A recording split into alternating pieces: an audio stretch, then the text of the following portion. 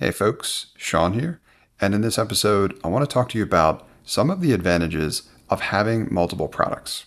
Now, this gets back to content I've recorded recently about working on multiple projects at the same time. And when I say at the same time, I don't mean that you're constantly working on both simultaneously. What I mean is you're splitting your time. Sometime you work on one project, sometime you work on another. I think there are advantages to this. It goes way back to the don't put all your eggs in one basket, right? If you try to invest financially, they tell you not to put all your money in one stock. Why is that? Because that company may go bankrupt, right? So diversify the risk while still preparing for the best return. I believe that same concept can be applied to the work that we do in building our product SaaS businesses or B2B SaaS businesses. And that's something that I've lived for however many years at this point. Now, I just recently launched another product. This one is another marketing automation tool. It dabbles in video. The one I've been talking about for the most part this year in many of my episodes is related to podcasting, and that was primarily audio.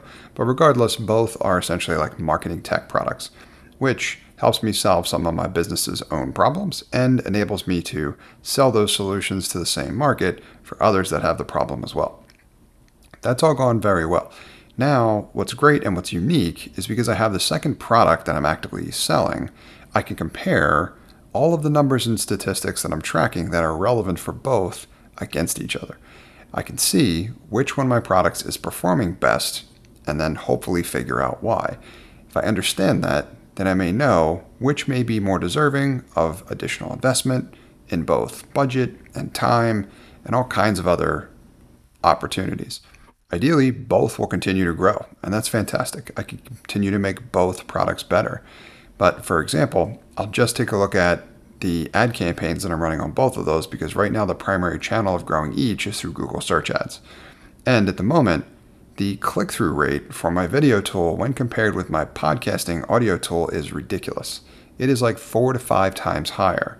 My podcasting tool click-through rate has been right around 10%, which is still pretty good historically and for most ad campaigns, and that number is floated between like 7 and 10%. But the click-through rate for my video tool so far has been upwards of like 25 to 30%, which is crazy. I've never seen something like that before. So I don't know if that's going to continue, but it's very high at the moment. However, that speaks to a number of different things, right? And there's a lot of variables here, but regardless, the lesson to take away here is that I can evaluate, right, how far my budget is going relative to the return that's being produced in all the things that we want to track when we're talking about designing, building, and then launching these SaaS products, right? If my dollar goes 2, 3, 4 times as far for product B versus product A, then it might make more sense to allocate the distribution in favor of said product because that one may grow faster, that one may produce a better return.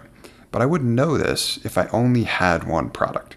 So what I'm trying to share with you is that the advantages that I've already talked about are not the only ones. There are many in terms of having multiple products to offer. Again, I liken it to having multiple things that you can invest in, and even better yet, multiple things that are producing cash flow for you that could contribute to your income. It diversifies that away. It enables you to experiment in other areas you may want to as well too, and innovate in different areas and industries and solve unique problems.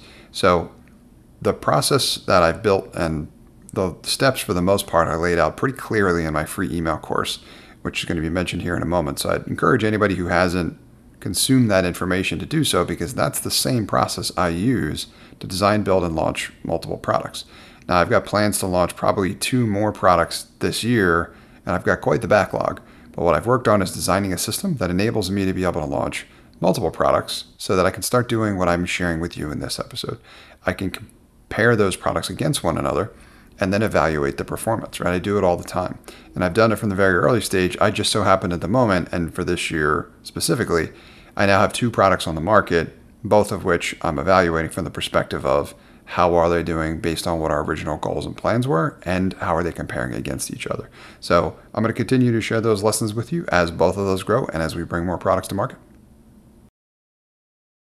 Hey folks, Sean here, and thanks for listening to this episode. I hope you got a ton of value out of it.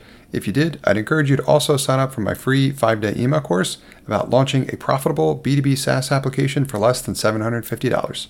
If you'd like to sign up for that course, you can do so at nextstep.io/B2B SaaS.